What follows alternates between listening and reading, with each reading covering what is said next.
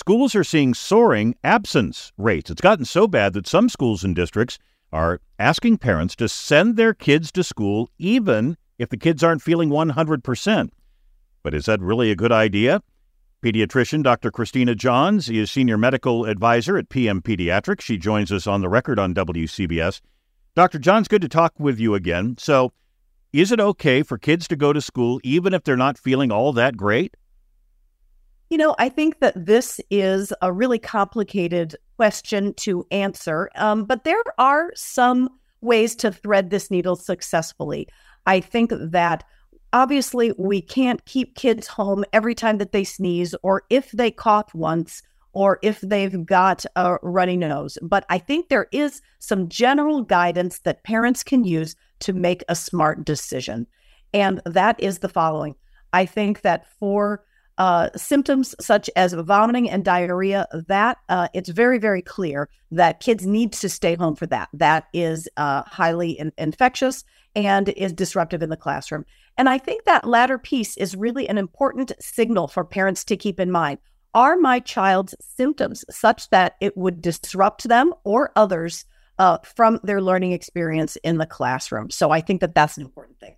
It seems like since the pandemic, there's not real clear guidance, a clear threshold on when kids should stay home and when they can go to school.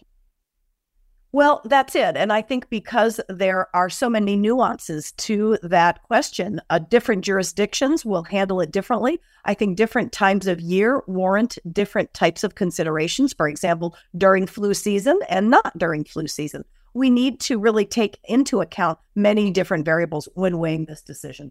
I've heard some parents say, listen, if I keep my kid home every time they have sniffles, they're just going to run around the house all day and drive me crazy. Is it okay to send them to school with maybe a mild cold? I think that for a child who has a mild cold with some runny nose, congestion, an occasional cough, if they are old enough to be able to appropriately cover their mouth with their elbow when they cough, for example, and can blow their nose, you can really teach them about not sharing drinks, that kind of thing. I think it is, and they don't have a fever, obviously. I think it is a reasonable thing to send kids to school. We cannot keep kids home every single time that they have one cough. Again, it's about, is it going to be disruptive to them or to their classmates? Has the threshold changed through the years? I mean, I was raised during the era of, hey, kid, if you can sit up and take nourishment, you're going to school. Has the bar moved? Well, it certainly has. During the pandemic, obviously, we all became a lot more acutely aware of our symptoms and those of folks who are around us. And there was an increased need to be very cautious about infection control. I think now, as we are getting accustomed to this new normal, I think we're all going to need to rethink this and what really makes the best sense so that we don't have increased absenteeism in school, but yet we also aren't letting infectious diseases run rampant either. Now, you are a pediatrician. I wonder, have you seen an increase in respiratory illnesses this winter? Oh my goodness, have we ever. Lots and lots of children are having lingering coughs and ongoing back-to-back illnesses. And it used to be that we'd have influenza that would come and go at a certain time. Then it would be RSV or vice versa.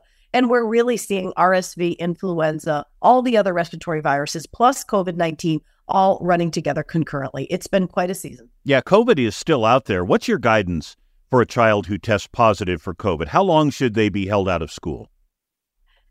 Again, this is where some jurisdictions and departments of health are starting to change some of their guidance. And so I would say, first and foremost, it's important to see, how is your child feeling? If your child is coughing again so much that they can't learn, then they've got to stay home. It is important right now. Most states are continuing to follow the 5 days of isolation and staying at home. So make sure that you check what your local Department of Health is recommending for your area, and then to follow that very, very closely. There was an article out earlier this week, doctors at Columbia University here in New York, talking about long COVID in children. Nearly 6 million kids in this country have symptoms of long COVID. Are you seeing that in your practice as well? Less so in an acute care practice. I think that it is very difficult for a lot of pediatricians to make this diagnosis simply because children are not as good as adults at describing some of their symptoms. We are getting better at identifying this in children. And so are we starting to see it more? Absolutely. Are we starting to be able to trace and link some of the symptoms to COVID? For sure. We're going to get better and better at that as time goes by. And it's on the concern list for every pediatrician I know. All right. Pediatrician Dr. Christina Johns at PM Pediatrics. Thank you for talking with us. Thank you.